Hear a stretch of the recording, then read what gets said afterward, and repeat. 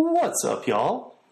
Welcome to the Ride Share Rodeo, Uber, Lyft driver, and gig economy news.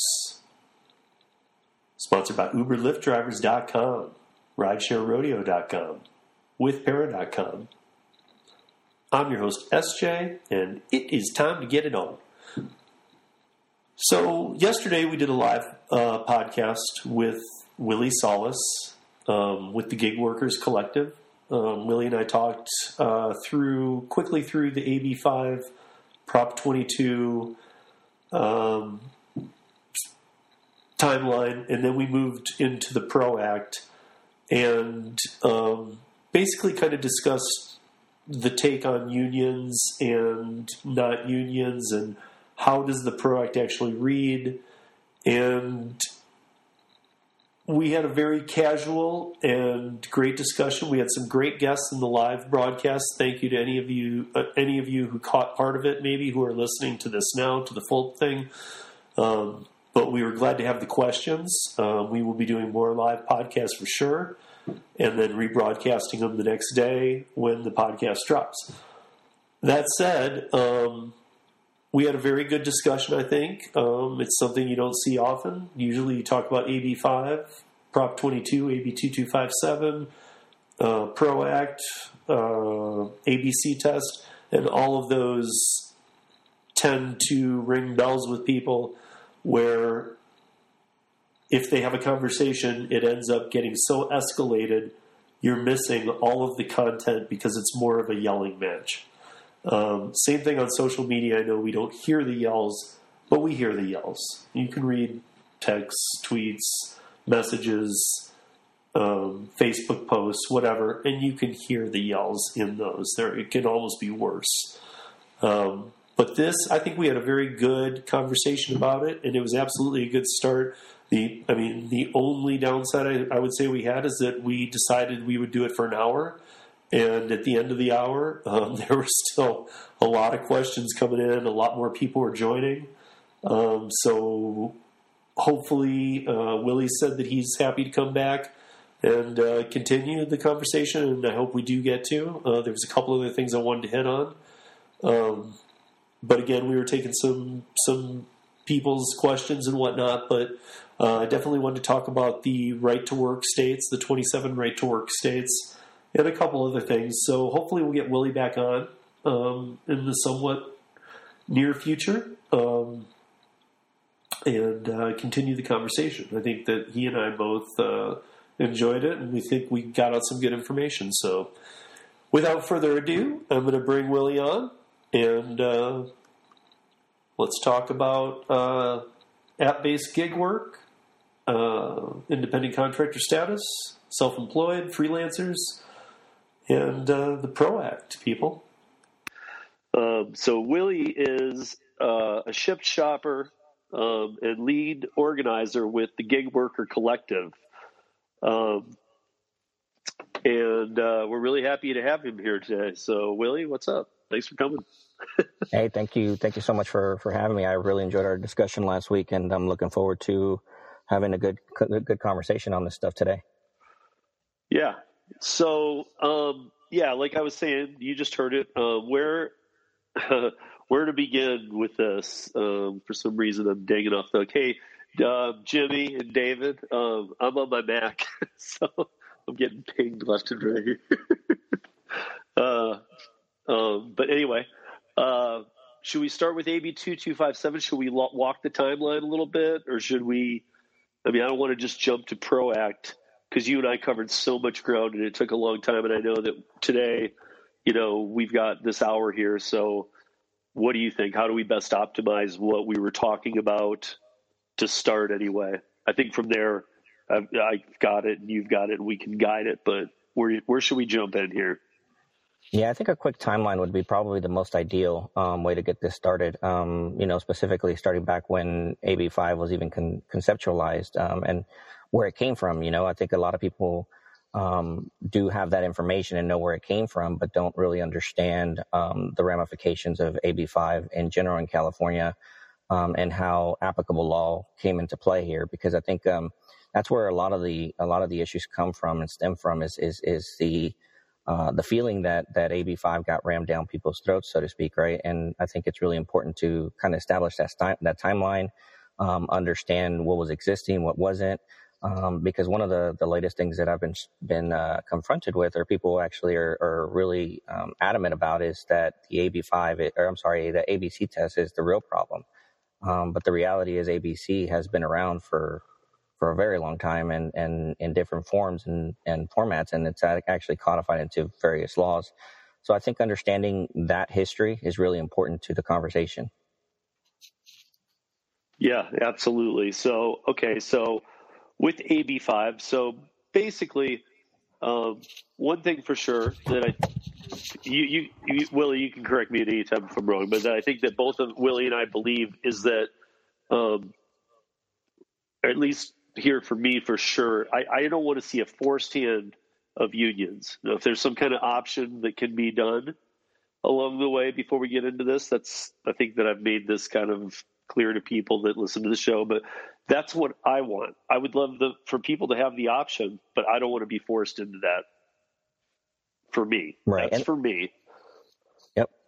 To each his own. Again, market to market's a thing. All kinds of factors here, but to each his own. And you might have your reasons. You might have done all your research, and for you, that's what it is. But for me, I prefer to be an IC because I do other work outside of app-based gig economy too that also falls under these same kind of titles. And for me, I prefer independent contractor. I need the flexibility. I know that there's a group of people who believe that the flexibility would remain under these type of rules, under like an AB5 type thing. But you guys got to remember that's an employment status. And that's you absolutely. I really don't know how to get it across that the flexibility would be gone. Willie, do you agree with this? No, I actually disagree. Because the flexibility. On the flexibility, yeah, in that part particular, I disagree. The model itself, the gig work model, when you relate it to Uber, Lyft, DoorDash, and all the other companies that are involved in gig work, they basically operate on demand service. And so for them to predict demand is very, very difficult. So there's always going to be that need for flexibility on the part of the workforce to be able to mobilize when demand increases. So from that standpoint, I disagree. When it comes down to independent contractor work, though, that is a little bit fundamentally different than gig work. So when I speak of gig work, I'm talking specifically app-based work. And when I talk about independent contractor work, I speak off app-based work like construction workers, freelance writers, so on and so forth. Right. But one thing to clarify: are you saying that you think the flexibility on all platforms for all the amount of people would be there, and that these companies would allow anytime signing on kind of thing? This is just app based. I'm asking. Yeah, and that's a very fair point and question. And I honestly do believe so, and here's why. In August, right before the Prop 22 passed, Uber had just lost in court. And the Uber CEO was directly asked, what do you see happening if Prop 22, fails? And his response was pretty immediate. And he said that he signaled that they were considering allowing a licensing model. Under a licensing model, understand that flexibility, independence, that's probably the truest form that we would have, because at that point in time, that is your own independent business. What you would be doing is paying Uber a licensing fee to access their software in order for you to gain access to the platform. So that would increase the ability for workers to log on when they wanted to, work independently. And of course, it'd be all on demand. People, if there was high demand, then obviously that's when the worker would want to jump on the app itself to get to work. So it's all supply and demand, and it's value driven. And how do you provide that service to the customer? So when you consider all that in consideration to what we actually have now, which is great controls exercised by these gig companies, I think that's where the flexibility we would have is paramount, and would be one-upped by a licensing model as opposed to the type of model that we have today. Yeah, I guess my thing becomes, I look at what happened in New York City when they tried the minimum wage, 15, 16, whatever it was, plus the expenses and all that, and it didn't work like that. What we ended up having was a bunch of people who were, the upper echelons, the people with, I'm just going to make up some numbers here, 50,000 rides, 5 stars, 50,000 rides, 5 stars. They were getting the first pick of shifts, and then it would kind of tear down a little bit. So people who might have been like turning on the app 50 hours a week by the end were literally only able to grab 20 hours maybe, and they were shifts they didn't work. They didn't, really want to. If you were logging in, you were getting pushed back even farther down that line. And I just don't see how, if it's a minimum wage situation, I don't see how you pay everybody, even if you've got it to the point where you're just doing it while they're driving. I understand, and that's another thing that people should probably understand is you can't sit at your house, turn the app on, and you're just going to make money for doing laundry. So, the scenario would create a whole other situation where there would have to be checks and balances on the fact that, are you driving? Are you working? When they send you a call, do you take it? Does it become your choice? Because as an employee, you probably have to. So I guess I kind of question it on that level. I'm curious how you think that these companies that already, like Uber, can't turn a profit would even pay people. Yeah, and that's a very fair point. Yeah. No, that's a very fair point. And under an employment model, of course, gig companies would have that power over the worker, for sure. But I would argue that is the furthest thing from reality as far as like it becoming to fruition. And here's why: the cost associated with making us employees is extremely high. You're talking about having to cover not only the actual protections, the social safety nets that are like, unemployment, depending on where you work, in which state. Some states require, they require workers' compensation, and there's various other social safety nets that they would have to pay into. So that cost alone is very, very high, not to mention the fact that they would have to cover expenses like your vehicle insurance and associated costs that are associated with that, the overhead that drivers actually have, and often gets looked over. There are true costs associated with sitting around looking at the app, waiting to see which orders which assignments you're going to take. That I know that's a topic of debate. Some people feel that we shouldn't get paid for that kind of stuff. But the reality is that we're sitting there trying to cherry pick, call it whatever you want, where we're looking for the best deal for us.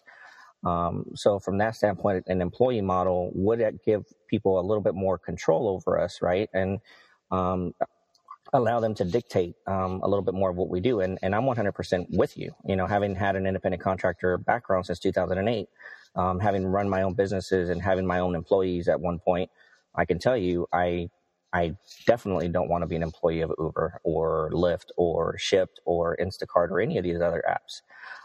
But I would submit that, the reality of the costs that are associated with all that are so high and unreachable and unattainable that their first look would be to talk about licensing and giving us full access to the apps under a subscription type model. And they've talked about it and they've signaled that it's there. Do they, bring it to the forefront? Absolutely not. It doesn't benefit them to. They lose a tremendous amount of revenue if we go into that type of model. But the problem is that nobody is forcing them to make those decisions. Instead, what they're doing is they're running campaigns of disinformation all across the entire country, talking about that we're all going to lose our jobs.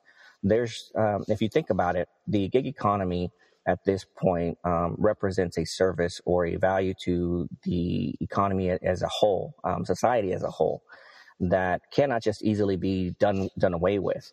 That would be like signaling that grocery stores are going to go away tomorrow. At this point, that's how fundamentally necessary our jobs are. I mean, they've even gone as far as calling us, heroes during the pandemic. I tend to disagree with that because we are doing a service and we are working. But, at the end of the day, that's how far society has gone to see us in the role that we play in it. So I think there's a little bit more consideration to do outside of just looking at this. Is this going to be an employee or independent contractor model? And really force the hand of these gig economy companies to stop basically playing games with, basically literally word games with the lives of the people that provide the services, because we are the product that they sell, that we are the service that they sell. They want to call themselves technology companies and that they just connect us with writers or Right. orders as far as delivery, but we're more than that. And these companies control more of what we do every single day, and they're growing in power. And if you're looking at the New York model, I would ask that you also look at the California model and understand that Prop 22 and what is going on in California is more of the model that they want. That's why they push it, and they've pushed it Right. for a while. And I shouldn't have even. Once I stepped into New York, I was like, "What am I doing?" Because we should focus on that. Because, and real quickly, I want to give a shout out to my non-app based gig workers out there in California that have been just devastated, because you and I were talking about this, how they kind of got cast into the net because they made the net a little bigger instead of just going after the original target of app-based gig workers and these platforms that serve as middlemen. They got a little greedy and threw the net maybe a little too far, because musicians, writers, all the carve-outs, doctors, lawyers, you just name it, independent contractors, self-employed people of all walks of life were destroyed during this pandemic in California. I've spoke with many of them, and they really are. They've been in business for 30 years and they're shut down. They're done. I don't know if even some of them might be never to come back. So I don't know. I know that when you and I were talking last week, this seems to have really hurt, like the 500,000 they were going after, it really seems to have hurt an extra million more than the 500,000 group because of Prop 22, which ended up exempting the 500,000, but didn't help at all the people that got caught in the net. Right. Absolutely. And I can empathize 100% with those people that were devastated by the pandemic and the ramifications of that. But I think it's important to note here that Prop 22 is an exemption to law. Basically, it's a codification, or basically writing into law a statute. What the courts were finding, and that's that gig workers, or in the capacity of the controls that gig economies place on gig workers, was placing them in the realm of employee status. And that happened before the pandemic. And, AB5 was crafted, I think it was September or something like that of 2019.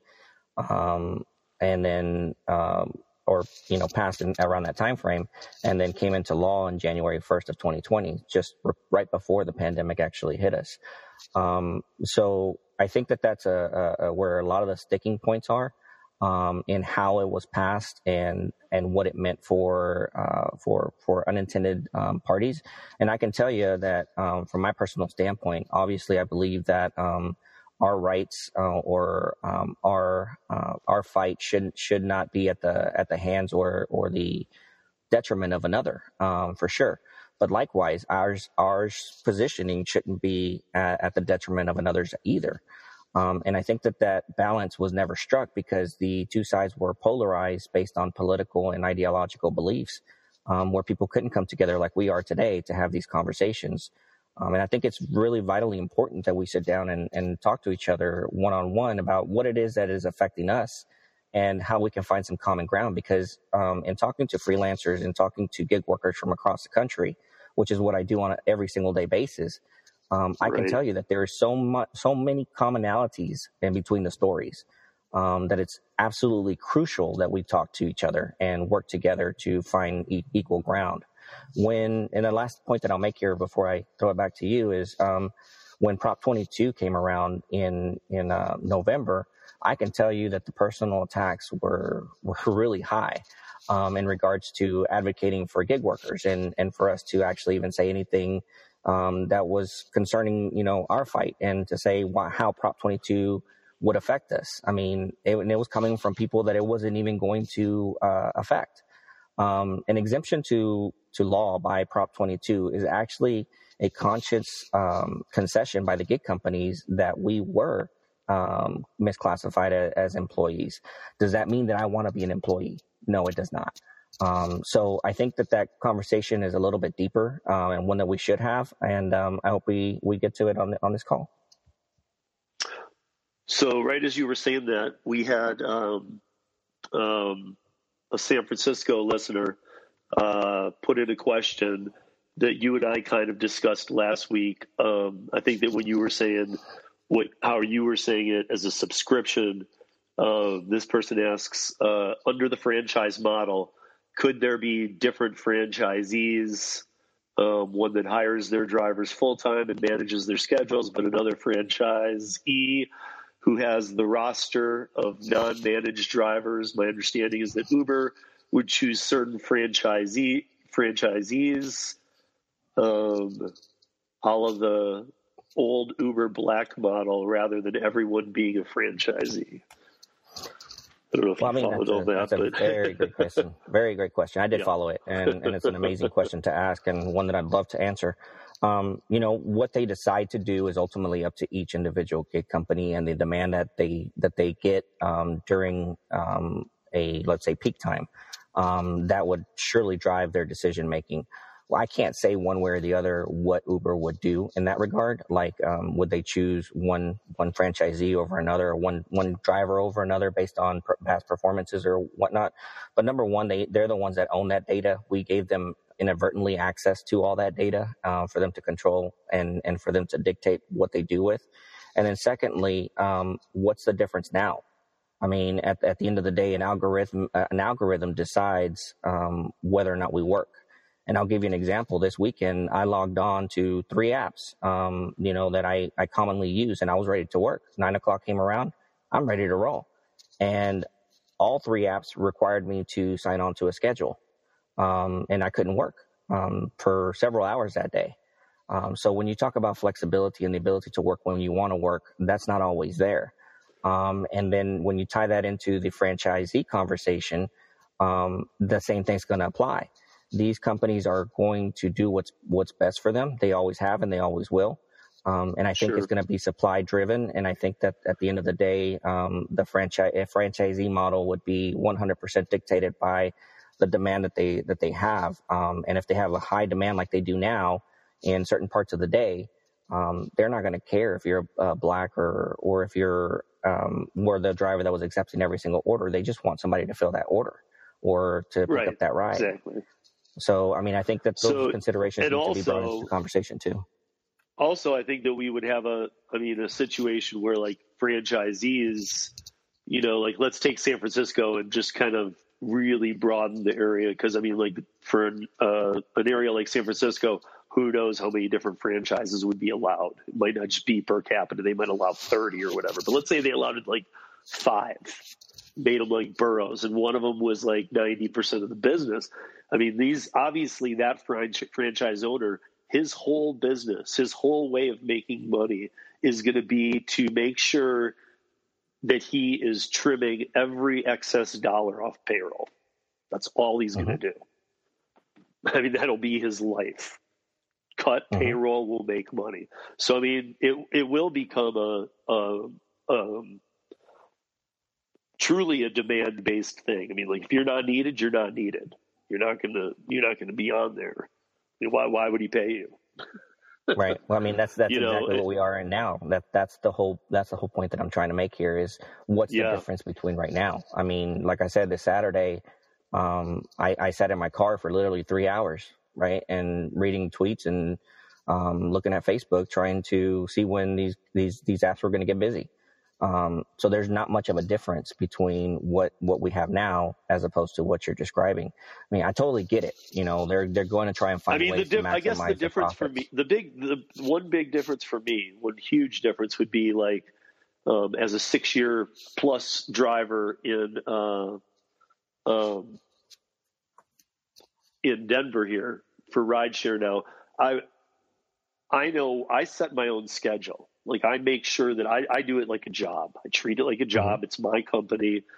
I don't care. Like, Uber's a cog in my system, but it's not. I mean, it's just I write when I'm going to work. I know I sometimes have to give up a lot of things in my life. I'm a father. I have friends that go to concerts, things like that. I have to give up a lot because I know that those are some of the same nights that I have to do things.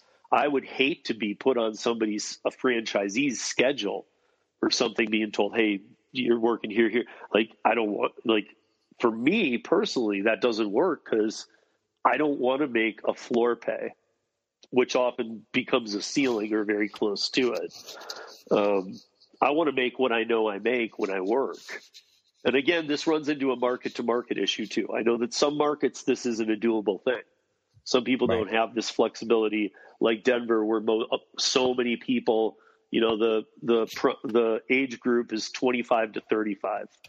Like the big population here, most of a huge percentage don't have cars. Parking's difficult. It's a night crowd that likes to go out. So these are factors that lead into my market being a very good market to do rideshare in. I mean, so it varies night to day. I mean, that is another factor that the model needs to take into account, is that, what is your market like? Because there are markets you might sit. I can't remember ever in my life, and I haven't been on since the pandemic, but rideshare pre-pandemic, I don't remember ever for my life waiting more than 10 minutes for a ride in Denver, ever. I mean, usually I'm back to back. I'm picking up while I'm still on a ride. So, right. And just to point out, I saw this question here in the chat, sitting for 3 hours. Yeah, I sat for 3 hours, waiting for assignments. And I just wanted to point out, based on what you're talking about right now, is that, there is a little bit of a difference between, rideshare driving and what I do, which is app-based delivery, the delivery work. Right. And so if there's no demand, which it tends to slow down quite a bit during, like, after lunch or so on and so forth.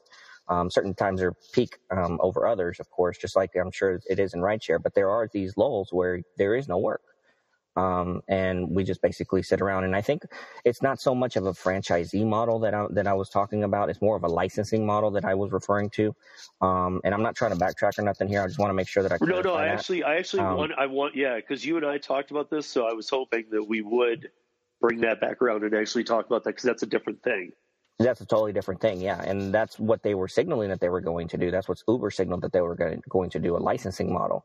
And a licensing model is totally fundamentally different than a franchisee model. A licensing model would be like, basically you yourself would have to pay Uber a subscription fee, which is, they're a technology company, like a web hosting company. You would pay them a fee to access and put data on a hosting provider. Is much the same thing what a licensing model would be under an Uber, under a Shipt, or a grocery delivery company's app. You would have to pay money for access, so to speak, to have access to their platform, for them to connect you to workers. That's really what they tout themselves to be, and are extremely different than that type of model. And if you read all their contracts, and I believe me, I have. I haven't read Uber's and Lyft, just for the record, but I have read Instacart's, Shipt's, DoorDash, Grubhub, and all those, and I can tell you every single one of them talks about them being a technology company. Yet they're increasing their prices on every single item, so they're more of a reseller than they are a technology company. But that said, under a licensing model, they would definitely be in a situation where it would be where I would log on when I wanted to work, that kind of thing. Seems to be the most apparent, because as some of these people, some of the comments in the chat of it being a logistical nightmare, I can imagine that it would be. But it is a logistical nightmare now. It's all based on demand, on when people sign on and when people, want to take these orders. Because I can tell you, I'm one of them people that's very selective about what I take. real quickly, not just to get sidetracked, but real quickly here. Last week we had Entree Courier Ron on the podcast, and we were only talking about app-based food delivery services, and he brought up how actually they differ a bit. You know what I mean? Like Grubhub, he was explaining to me how in the beginning of the pandemic they were great here in our market, but then the way that they dispatched their orders was making it much more difficult as the pandemic went on. Then Uber Eats came up, then DoorDash topped them, then there were too many DoorDashers. So, I mean, they actually aren't operating on these exact same algorithms, even though they're much alike. They do operate on a little bit different ones, but yeah, I can see what you're saying. I mean, I know that DoorDash try like same thing, like trying to like schedule shifts. And I know he was saying last week on the podcast you were able to do that if you were like a top dasher and all this, but then you could. But then he was saying you could still log in anyway. So that was confusing to me because I was. Yeah, DoorDash is a little. DoorDash is a little strange of a little beast there. They do that scheduling thing still, and if you're like this, going back to this weekend, right? Because that's the most current experience that I have. When I was sitting there, it said, we're too busy, but if you want to sign on to the schedule, we can try and get you on later. Something to that effect. I'm paraphrasing, but that's what they were referring to in their message. And Grubhub does the same thing. You can get on their, open queue, so to speak, but you're going to be sitting there a while before something comes through.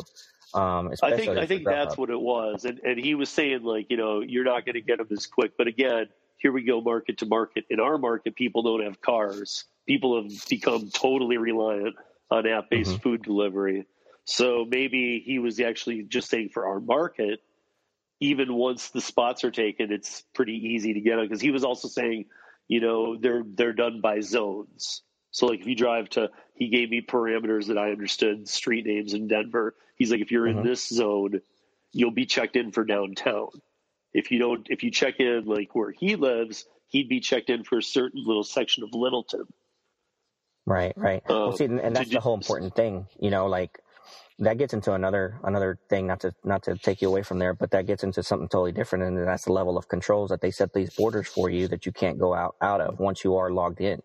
DoorDash does that. Grubhub does that. Grubhub, I'm actually tied into my zone, and that's it. I can't get out of my zone even if I want to. On DoorDash, at least you can drive to a different zone, and then you're locked into those borders once you start dashing. With Shipt, you can pick between multiple zones. You can't pick between multiple states. But again, it's all on demand based, and once you're in those zones, you're kind of locked in.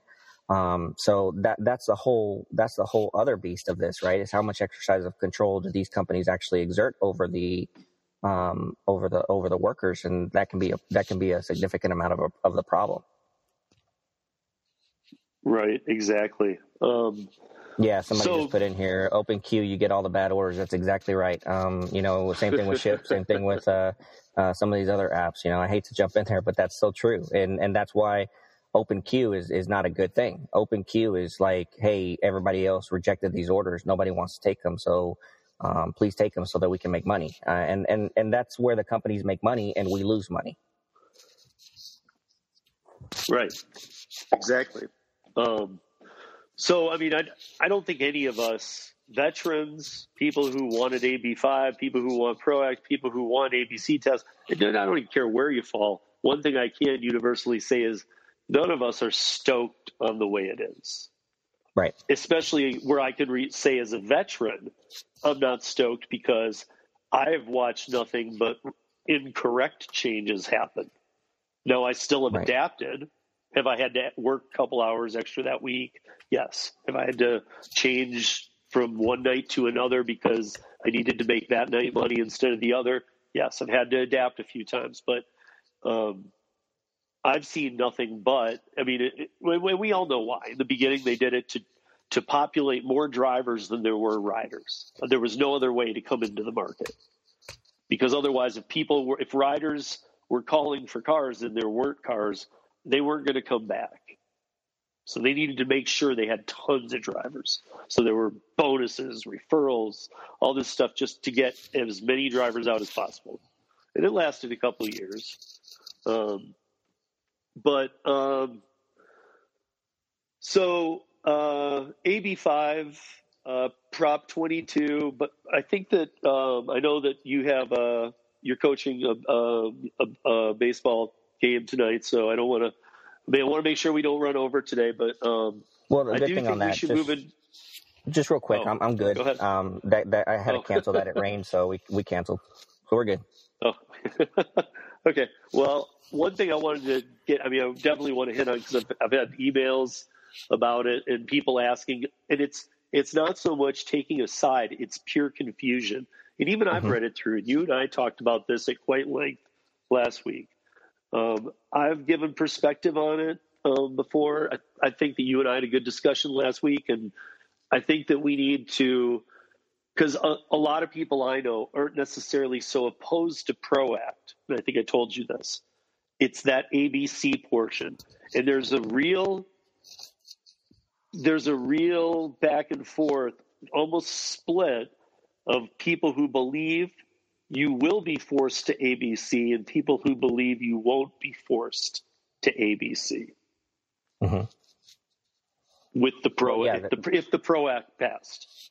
Yeah. So, in speaking to that directly, and I appreciate the opportunity to come on here and actually talk about this. A lot of my work revolves around understanding these various different things and laws that are going into place, and fully diving into it as deep as possible, including reading the entire bill. And I've done that. Sure. And so I have a full understanding of what it is. And obviously it's going to be coming from my biases or whatnot. But at the end of the day, I just want to deliver the information as I understand it in a clear and concise way. And in regards to PRO-ACT, in everything within the act itself indicates that the ABC test is limited to the walls of the PRO-ACT itself, meaning that the PRO-ACT only alters or amends the NLRB in regards to the ABC test. And if you go to the actual amendment and actually read it, it actually says that it's an amendment to the NLRB, which is the National Labor Relations Board Act. And what it amends is the definition of what it is to be an employee, only for the purposes of the act itself. So what that means is, at the end of the day, the only change that would happen is the right to organize would be allocated to gig workers and freelancers, where normally it would not be otherwise. Independent contractors under the NLRB cannot be recognized for organization. Now, as you mentioned at the beginning of this podcast, whether you believe in that or not, this is the right to choose to organize. And that's what the PRO-ACT promises is the ability to organize if it were to pass. Without it, then people cannot be recognized legally under the NLRB for organization purposes, and gig companies could continue to do what they're doing, which is to run tactics to stop what it is that we try to advance in our organizing effort. Right now, as it pertains to my organizing efforts in the gig economy, I can tell you that the biggest problem that we have is not being able to be recognized as a organization that is trying to advance worker voices, because that's what we do. We're not trying to become a union at this point. If our organization votes for that or whatever, then that's the direction we go. But at the moment, the way that we are now, we're a collective of, and I don't want to say a bad word here, but I'll use pissed off, of pissed off workers that want to get recognition for our condition. And so we're going to be very vocal about that, and that's what we advance. But as far as what we can force the employer to do, which in this case would be like an Uber, Lyft, Shipt, DoorDash, name whoever you want, they don't have to recognize us. And we are not protected in any way, shape, or form by any federal law. And so the PRO-ACT itself, within the confines of the act itself, allows for the NLRB to use the ABC test and use that test to see if we are employees or if we're independent contractors. That said, outside of the scope of the NLRB or the PRO Act, the PRO Act itself or the ABC test within the PRO Act would not universally change or overnight change classification status of gig workers. And I think that's where the big disinformation campaign is coming from, and a lot of people are being subjected to that disinformation. And unfortunately, there's no real counter, because as loud as I try to be, or as loud as organizations like ours tries to be, we don't have that funding. And if you want to look at what happened in Prop 22, you don't need to look any further than November to understand what we're up against here. So I really enjoy the opportunity and very grateful for the opportunity to come talk to your audience about this, because it elevates that level of understanding, because you don't have to take my word for it. I invite you to go read the PRO Act, and you won't find anywhere in there where it specifically says that the ABC test is going to be applied outside. As a matter of fact, in the amendment section. While you're on that though, real quick. So I don't know why it's coming through as this, because this is a listener in Reno who's actually a lawyer and a judge. Awesome. But it says ZQW too. This is a friend of ours who just is signing on. I don't know if you can see his comment, but I asked him to take a look at it today. He deals with laws in Nevada, obviously, and he wasn't even that familiar with any of this. But in the matter of a couple hours, being a lawyer, being a judge, he just whipped through it, and he left a comment here. Can you see this, or should I read it? You should read it. I'm reading it myself. But okay, let me read it so that other people can see it, so other people can hear it. So it says, I read it, and while it only classifies ICs as employees for the purposes of allowing collective bargaining, the danger is that states will take the language and use it as California tried to before Prop 22, or that a certain number of ICs will vote to unionize. Then, if they win that vote, everyone else would be dragged along. Mm-hmm. Right, and that's a real fear that I keep hearing from the opposite side of this conversation, and I'd like to address that. The first thing I would point to is that it's a perceived danger, just as everything else can be perceived. One of the things that I hear is it's a perceived danger. I hear that it might. I could win the lotto tomorrow too, and that's what I like to point out to people is there's a lot of things that could happen. The reality is the act itself, and that's where I was going to. The act itself, in the amendment section, there's a section, I believe it's section 7 of the amendments, where it basically says that it's not to be construed to apply to any state law. So each individual municipality, each individual state would still have to go through its normal legislative processes to make such an action occur. And to be honest with you, the way that I see this thing going and talking to attorney generals from across the country, there's a lot of states that are already looking into this from that perspective as far as the ABC test is concerned outside of the scope of PRO Act. But that's irrelevant to the PRO Act, and that's where I think the most important thing is to note is that within the confines of what the PRO Act actually uses the ABC test for, it's not to globally reclassify workers. And as this guest pointed out, or the commenter pointed out, it's only used for the purposes of allowing collective bargaining, which is basically to become a collective, a union, whatever you want to call yourself. Basically, right to organize. And if a certain amount of people decide to organize or unionize, that doesn't necessarily mean everybody has to be a part of that union. And this is something that I was very unfamiliar with because I grew up in Texas, and we don't have a real, presence of unions here. Unions can be considered a bad word here, to be honest with you.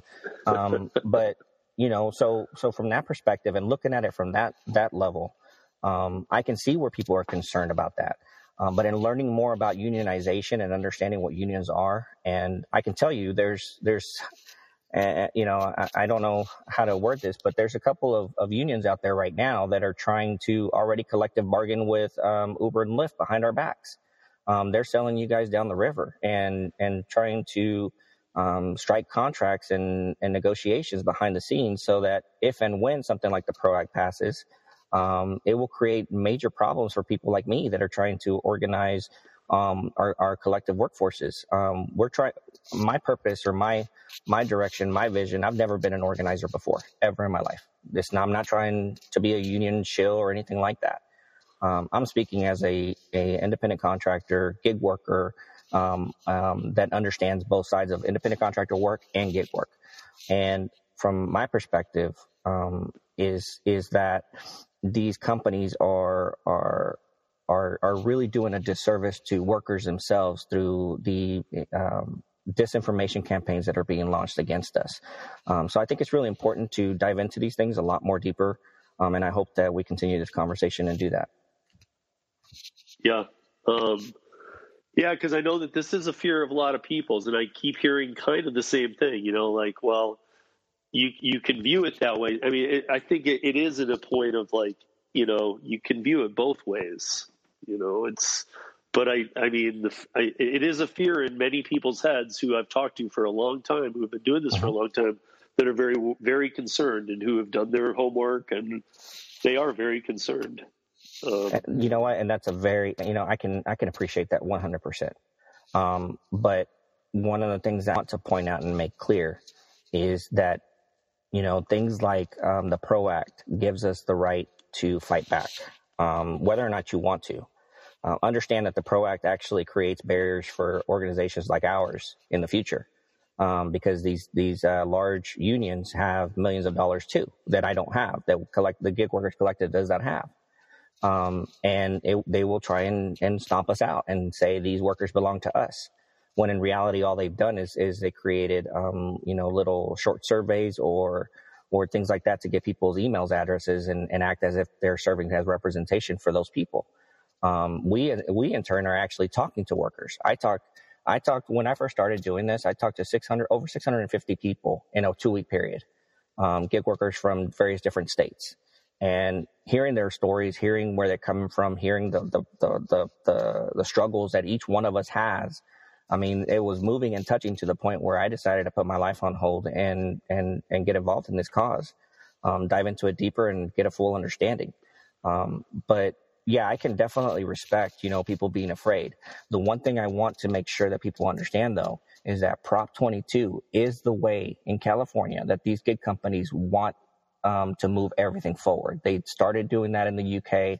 They did that in other, they're starting to do it in other states, and they're trying to push that type of legislation. And that is where the extreme danger is for us, because it gives them so much control over our everyday lives. And your audience may actually be a group of people that actually does multi-apping. Multi-apping is illegal in California. You can get deactivated, and there's no recovery from doing it. And there are people that are getting deactivated as we speak for it. I mean, I'm not saying this particular incident, but the people that I've talked to that have actually been deactivated because of it. And all because they ran to do a Jack in the Box order on the way to drop off a shipped order. And right. That makes no sense. It's not fair. We should be independent. And if they're taking away the truest form of our independence by removing, those levels of controls that we have. Right. Yeah, these algorithms are set up for what they are. So we do have a couple. I just had a couple other. I have London on the line too. Is my guest next week, Morad. He is Driver App London. You can find him on social media, whatever. He's on here today, and I was trying to see if he had any status update. I just posted it. Going on from London, because I'd like to know, because he saw this flip last week, and he's actually working and driving since it happened. And he's the one that sent me those screenshots that you saw that I put on Twitter. And I think you saw what the London drivers were seeing when they were turning on. And I appreciated that. It led us on immediately to what was going on over there. We have connections over there as well, but you guys were a little bit faster in getting that, so I appreciate you sharing that. I mean, it drew a lot of questions for sure. Yeah, so I'm hoping he posts something here, because I'd like to know how this week has been, how it's being played out from a driver standpoint. But I know that we just addressed Sam from Reno's question, his first question here. But then there were a couple follow-ups behind it that kind of, I think, just read into the same thing.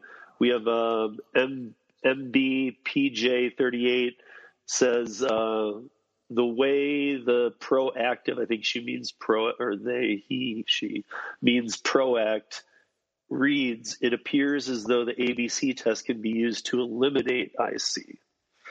And then we have another one. If an organizing collective decides to unionize, it could negatively impact drivers who don't want to join the union. Seems like this is what I was trying to tell you last week too. This is what I get bombarded with all the time. And these are people who have been doing this for a while who are concerned. I mean, some of these people I know very well. And they're not just getting into this and going, wait, I don't get it, and I don't want to. They do understand. It seems like a fear that you almost can't take away from a lot of people, though, because they seem to see it a different way. Mm-hmm. And I know this happens. This is why you and I are doing this. This is why we wanted to get together, and just because most people can't talk. They can't talk about both sides. Yeah, and I get that. I can 100% respect the fact that there's going to be opposing views to the one particular issue, and that's why we're having these discussions, and it's all important at the end of the day. The one thing I would encourage is to be able to answer that question yourself, and at the end of the day, it's like, where in the PROACT does it specifically say that? That it's going to, the ABC test is going to be used to eliminate independent contractor work. Because I read the whole thing and I didn't find anywhere. I mean, a lawyer just came on here and said that it's going to be used for the purposes of collective bargaining. And I'm not a lawyer.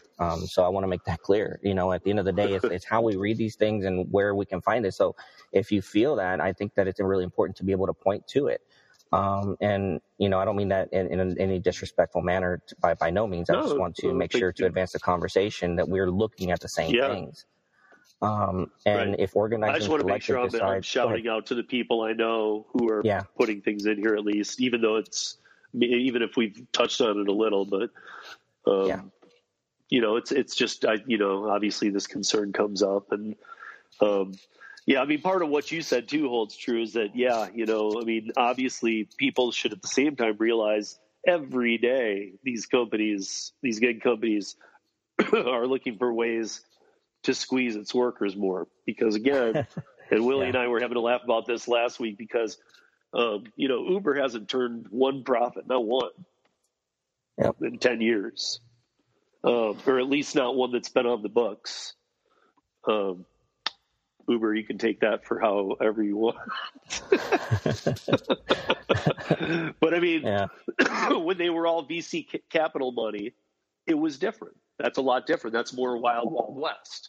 When they went public, that makes it, I mean, we know there's a lot of companies that do shady things, who trade and stuff. So I'm sure it didn't make them, all their hands were clean and they're a different model. However, it did put them under different standards and much more guidance as to what can and can't be done. And we've seen that the past year as they've sold off divisions. I mean, Autonomous is gone. The Elevate is being sold. I mean, these were multi-million, if not billion-dollar parts of Uber for years past, and now they're just being sold off. So, I mean, I think they finally, as a technology company, we can agree that technology is not somewhere, and I've always said this, Autonomous, Elevate, so flying cars, all this stuff, it is all real, folks. However, Uber has never been a top runner. They're never in the front 5. They're always in the back 40, kind of playing catch up and just in the game. So, I mean, it made it more of like, where's this money going? So it almost became, is this really just a money dump, or are you making partnerships, or what's going on? Because they were never Waymo with Autonomous. They're not like designing the LiDAR and perfecting something that another company can't do. And I don't mean this mean, although I might a little mean it mean, is that Uber's nowhere near the standards of these companies that are way farther than them in these areas. So, why did they dump them off? Because they can't make money. And they need to finally get down to the model, which is rideshare. They need to quit worrying about helicopters and flying cars and autonomous and this and that and the other, and let the 900 other companies who have a lot more experience do it and focus on rideshare. I think that's been a fear of theirs, and that's why they've been called a technology company, because they were able to call it diversified and be all over the map. But now we're at a point where it is kind of just food delivery and rideshare. So I mean,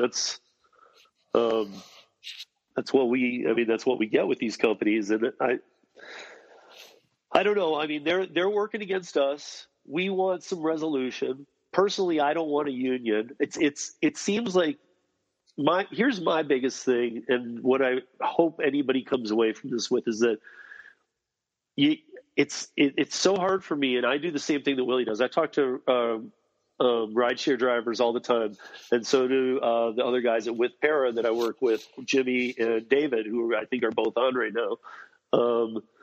We do the same thing, and it's tough because we're all market to market. It's different. The comeback is different. How people view this is different. How they use it is different. But barely anybody I know really, really takes in both sides. And this happens a lot with just your opinion. But in this one specifically, I've noticed a lot of people. That's why I really liked Willie's perspective, because he understood both sides, and we had a good conversation. But a lot of people just are either no or yes. But if you ask them about where they sit and why, they can tell you all day long, and they'll hit the facts spot on. But if you ask them, okay, but now I want you to be the other side, and just the best you can find 5 points to defend it. That should be a doable thing in any conversation. You should be able to see the other side and go, okay, I can see these 5 points. I can see where they might get. This could be a problem, or whatever. Even if they have 1,000 of why it won't work, they should be able to. And I haven't until I talk to you. It's really weird. There aren't people out there that can do it. They just can't, or they won't. I don't know which one it is, but I have a feeling it's because they don't understand the other side. And I would agree with you on that, actually. 100% agree with you. I think a lot of it has to do with the nuances of being able to want to understand the other side, and reversing roles and trying to look away from the political and ideological thinking that we've all grown up with. It's very difficult to walk away from that. So I really appreciate the conversation for sure, and the ability to share it with your audience, because I think it's really important that the example be set for this conversation. I can tell you, in talking just right before even coming on the show, I get blasted all the time, and the whole thing isn't about, like, I want to engage in those conversations, right? But when people start with the name calling or anything like that, or going down those roads, then the conversation ceases. There's no conversation at that point. It's not going to advance. So I think it's really necessary. And you're not going to ever get their ear. No. No matter what you say, no matter what you do, they're never going to even look at your point. So there's no point in continuing it. But having this conversation with you today and last week, I can tell you it's very, very refreshing to sit down and say, hey, let's talk this stuff through. At the end of the day, I think there's a lot of commonality that we both are coming away with, and at the end of the day, we're at the same side of things. You want the choice to not be in a union, and I want people to have that choice. I'm not saying I want them to be in a union. I'm saying they should have a right to. It's a fundamental part of our society is to organize and to be vocal. All right, and here are these companies stripping it away. So I think it's really important that people have that choice. And I think based on what you and I have discussed today, that we're both on the same level in regards to that particular point, which is people should have the ultimate choice. I agree. And you even said it when you said, I want to have the choice to be independent contractor. You're fighting for the choice to have union. Bottom line is, that's where Willie and I meet.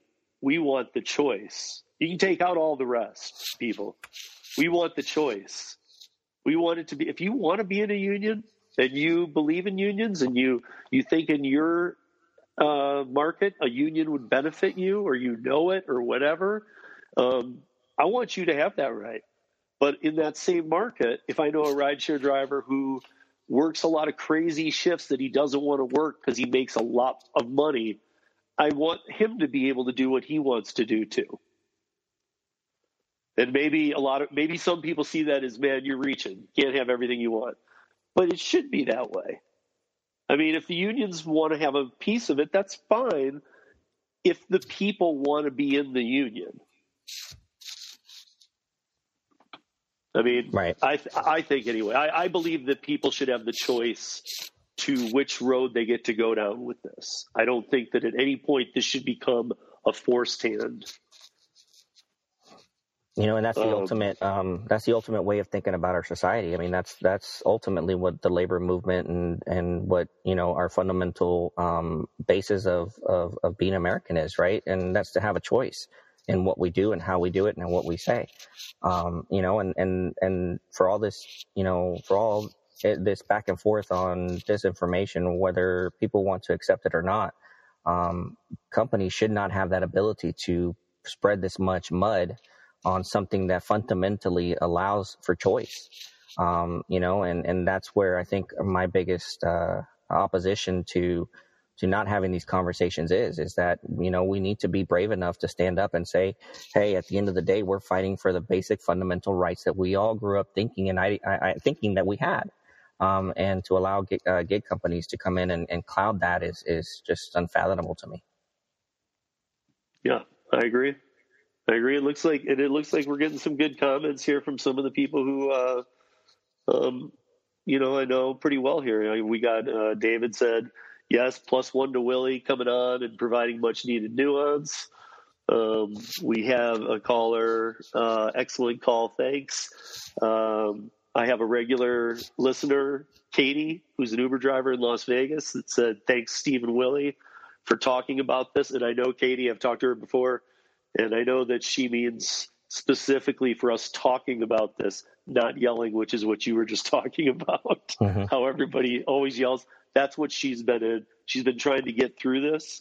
And every time she talks to somebody on either side, she's like, every time I go to somebody who's pro-act or anti, they just start within a minute yelling at me.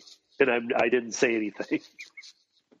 Yeah, why would you? So, Katie, I hope I didn't just pull you out of the lurches there and where you didn't want to be. But I mean, bottom line is that's what we were talking about. I don't know if you were on already at that point, but that's what we were saying is that that's what happens. People just start yelling. So hopefully, even anybody that joined us for a few minutes caught on to this. If nothing else, man, learn and let's have more conversations about this, because this is how things become not a conspiracy theory. And instead we get to some fact and foundation and can start actually learning from each other and maybe even working with each other to get the outcomes all of us are looking for so that we're all happy. You can't please all the people all the time, but maybe you can. Well, at least open the ground to that type of work. You know what I mean? At the bottom line, at the end of the day, let's advance the conversation instead of going at each other's throats about things that we don't fully understand. Let's dive deep and talk about these things and work through the problem instead of letting the problem work us. Exactly. I mean, guys, remember, in the end, no matter what you want, I'm going to use rideshare for a minute because I know we got app-based delivery people on. I know we got other gig work things on, but in the end, if you're a driver and you want the PRO-Act and all this, and then you're a driver and you don't want it, you guys are still both drivers. You've been through the lurches. You understand what it's like to be a driver, and I'm sure that both sides have their reasons for not liking the company. And I'm sure both sides, in most cases, people have an idea of how they'd rather see it go. But how can we figure that out and come to some agreements and understandings of, okay, maybe unions and not being in the union could be a thing, or hey, I learned something from that guy. How can that happen if we're just sitting in groups by ourselves with people who agree with everything we say? Yep. I mean, I hate to sound that blatant about it, but I mean, if you just go hang out with 10 people that agree with you, great, but you're not going to get anywhere. I mean, 100% spot on, man. Great job on that one. So with that, I don't know. It was really great to have you on, Willie. I'm glad we got to do the podcast. I want to have you back if you'd be into it. Yeah, absolutely. Whenever, let's reconnect and talk about it more. These conversations are absolutely necessary. And it's not just this topic. There's so many different topics that we can talk about. Well, I'm looking at trying to do a round table. I can have up to 8 guests on the call. So the next time maybe we could have a mixed batch of people and see where that goes. But I just wanted to see it. I just wanted to test the waters live first today. See, that we had nobody in here going, you guys suck. It's only this way. Screw you. I just didn't want to see any of that, and I didn't. It was a very polite room. So everybody that joined us, thank you very much. And have a great rest of your day. And we'll get Willie back on. Willie, again, thank you for joining us and bringing your insights. Right on, man. I appreciate you. Yeah, appreciate you back. Okay. Thanks, guys. Podcast will drop tomorrow, so if you missed the live, you'll have to catch it on the flip side in the morning. Peace.